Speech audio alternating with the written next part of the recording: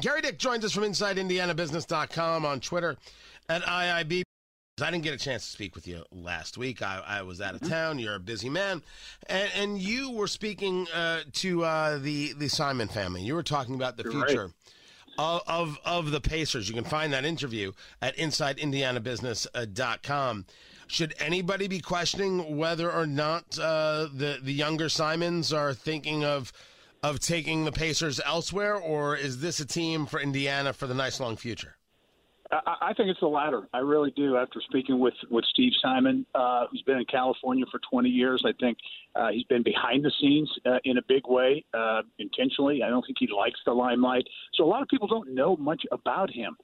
And some might assume he's been out running a private equity firm, his private equity firm, for 20 years out in the Bay Area, that maybe he doesn't have the interest, the connection to Indiana and the team.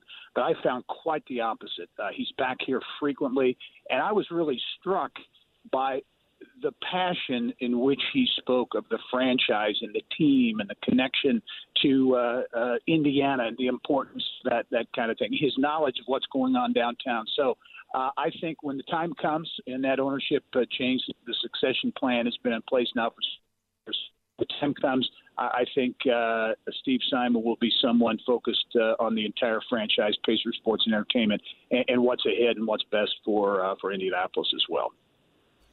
So that's, I think that people, when you take a look at how these things move in families, this is a natural fear, but there certainly seems to be, as you take a look at what they've been doing with the Fieldhouse, with Gainbridge Fieldhouse and the construction going on around it, man, they're building for a future. I've often discussed the fact that it looks like a shift in where we consider the heart of downtown. I mean, the Circle is the Circle, but if you take a look at what they've done to the Fieldhouse, what they're going to continue to do, how they're reworking some of the other buildings, they're going to be putting in new hotels, everything on Georgia Street.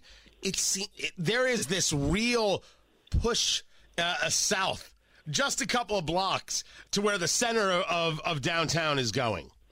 Yeah, no, I think there's a lot to be said for that, to be sure. And look at that Near East Side, and I think it's transformative what the Pacers are doing inside the Fieldhouse, but as you suggest, outside the Fieldhouse as well, and with that Bicentennial Plaza, that Unity Plaza that is being built there. And he talked about that. Steve Simon talked about that and the importance of that, and the importance of the team, the franchise, including the Fever and all of the elements of Pacer Sports and Entertainment, connecting community. And when he talks about community, he talks about Indianapolis, but also the entire state of Indiana. So I was really fascinated, actually, by the conversation and to hear his talk of his love of the team and growing up in that family. He decided to go away from the mall business into private equity, but has maintained that strong connection. And he has been working very closely behind the scenes with the team for a number of years. So when that time comes, and who knows when that will be,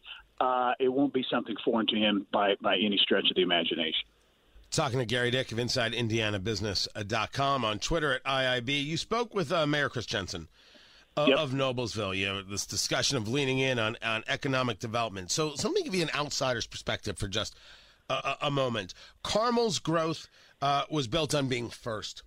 And certainly proximity and ease into Indianapolis. The money moved up here and the growth did follow. As that boom was happening, you saw what happened with Fishers, where the house farms went in first, then Fishers had to play a little bit of catch up. Whoa. We gotta plan this city a little bit better, people.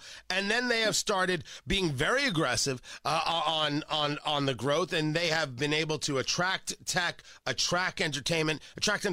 They've been rebuilding, and I think they're doing a good job of it.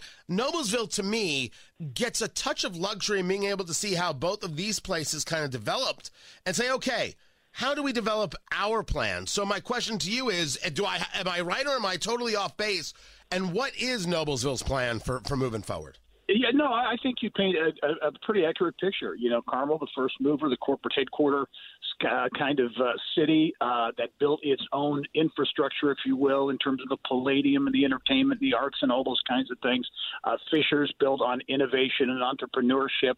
Westfield, another Hamilton County growing city there, built on youth sports. And along comes Noblesville, that kind of historic downtown, I don't want to say sleepy, but there's got a quaint vibe to it, if you will. And they've attracted a record, $1 billion in investment in economic development since 2020. That's an all-time record for Noblesville.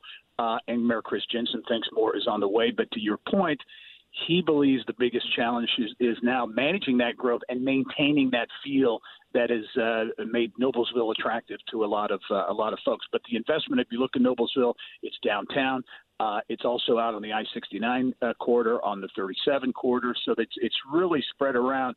And so it's sleepy town no more. Chris Jensen thinks that the 10th largest city in Indiana now, Noblesville, 70,000 residents, will double its population in the next number of years.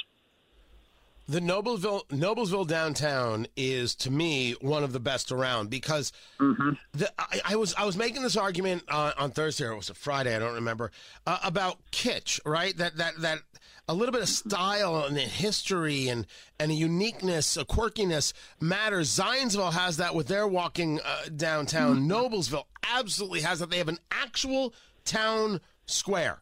And that is certainly not unique to Indiana, but it's always great to see, and it's not homogenized. Is there a resistance to that kind of, well, hey, we'll just knock down these 3 buildings, we can get some mixed use in here and do this over there? Are they actually resisting that, or are they welcoming that? Oh, I think it's the challenge. That's the challenge. How do you maintain that history, that uniqueness, the historic homes that are in and around the downtown square in Noblesville? How do you maintain that vibe, yet at the same time attract investment from companies and other mixed-use developers which are coming in there as well? The whole goal, like many cities around, is, hey, we want to keep people here, but we want to attract people in. We want to attract talent to help fuel these companies that locate here or want to locate here. So that's the delicate balance. And you mentioned Zionsville in the Boone County area, that whole area around Whitestown and Zionsville. Lebanon is going to explode with the big technology park and a couple of Lilly manufacturing plants, access to Purdue. You can go on down the list. So challenges, good problems to have, I guess you could say, for these communities as they look at growth. But how do you manage that growth, make sure the infrastructure keeps up, and make sure that that vibe, that feeling, that sense of place, I guess you would say, remains.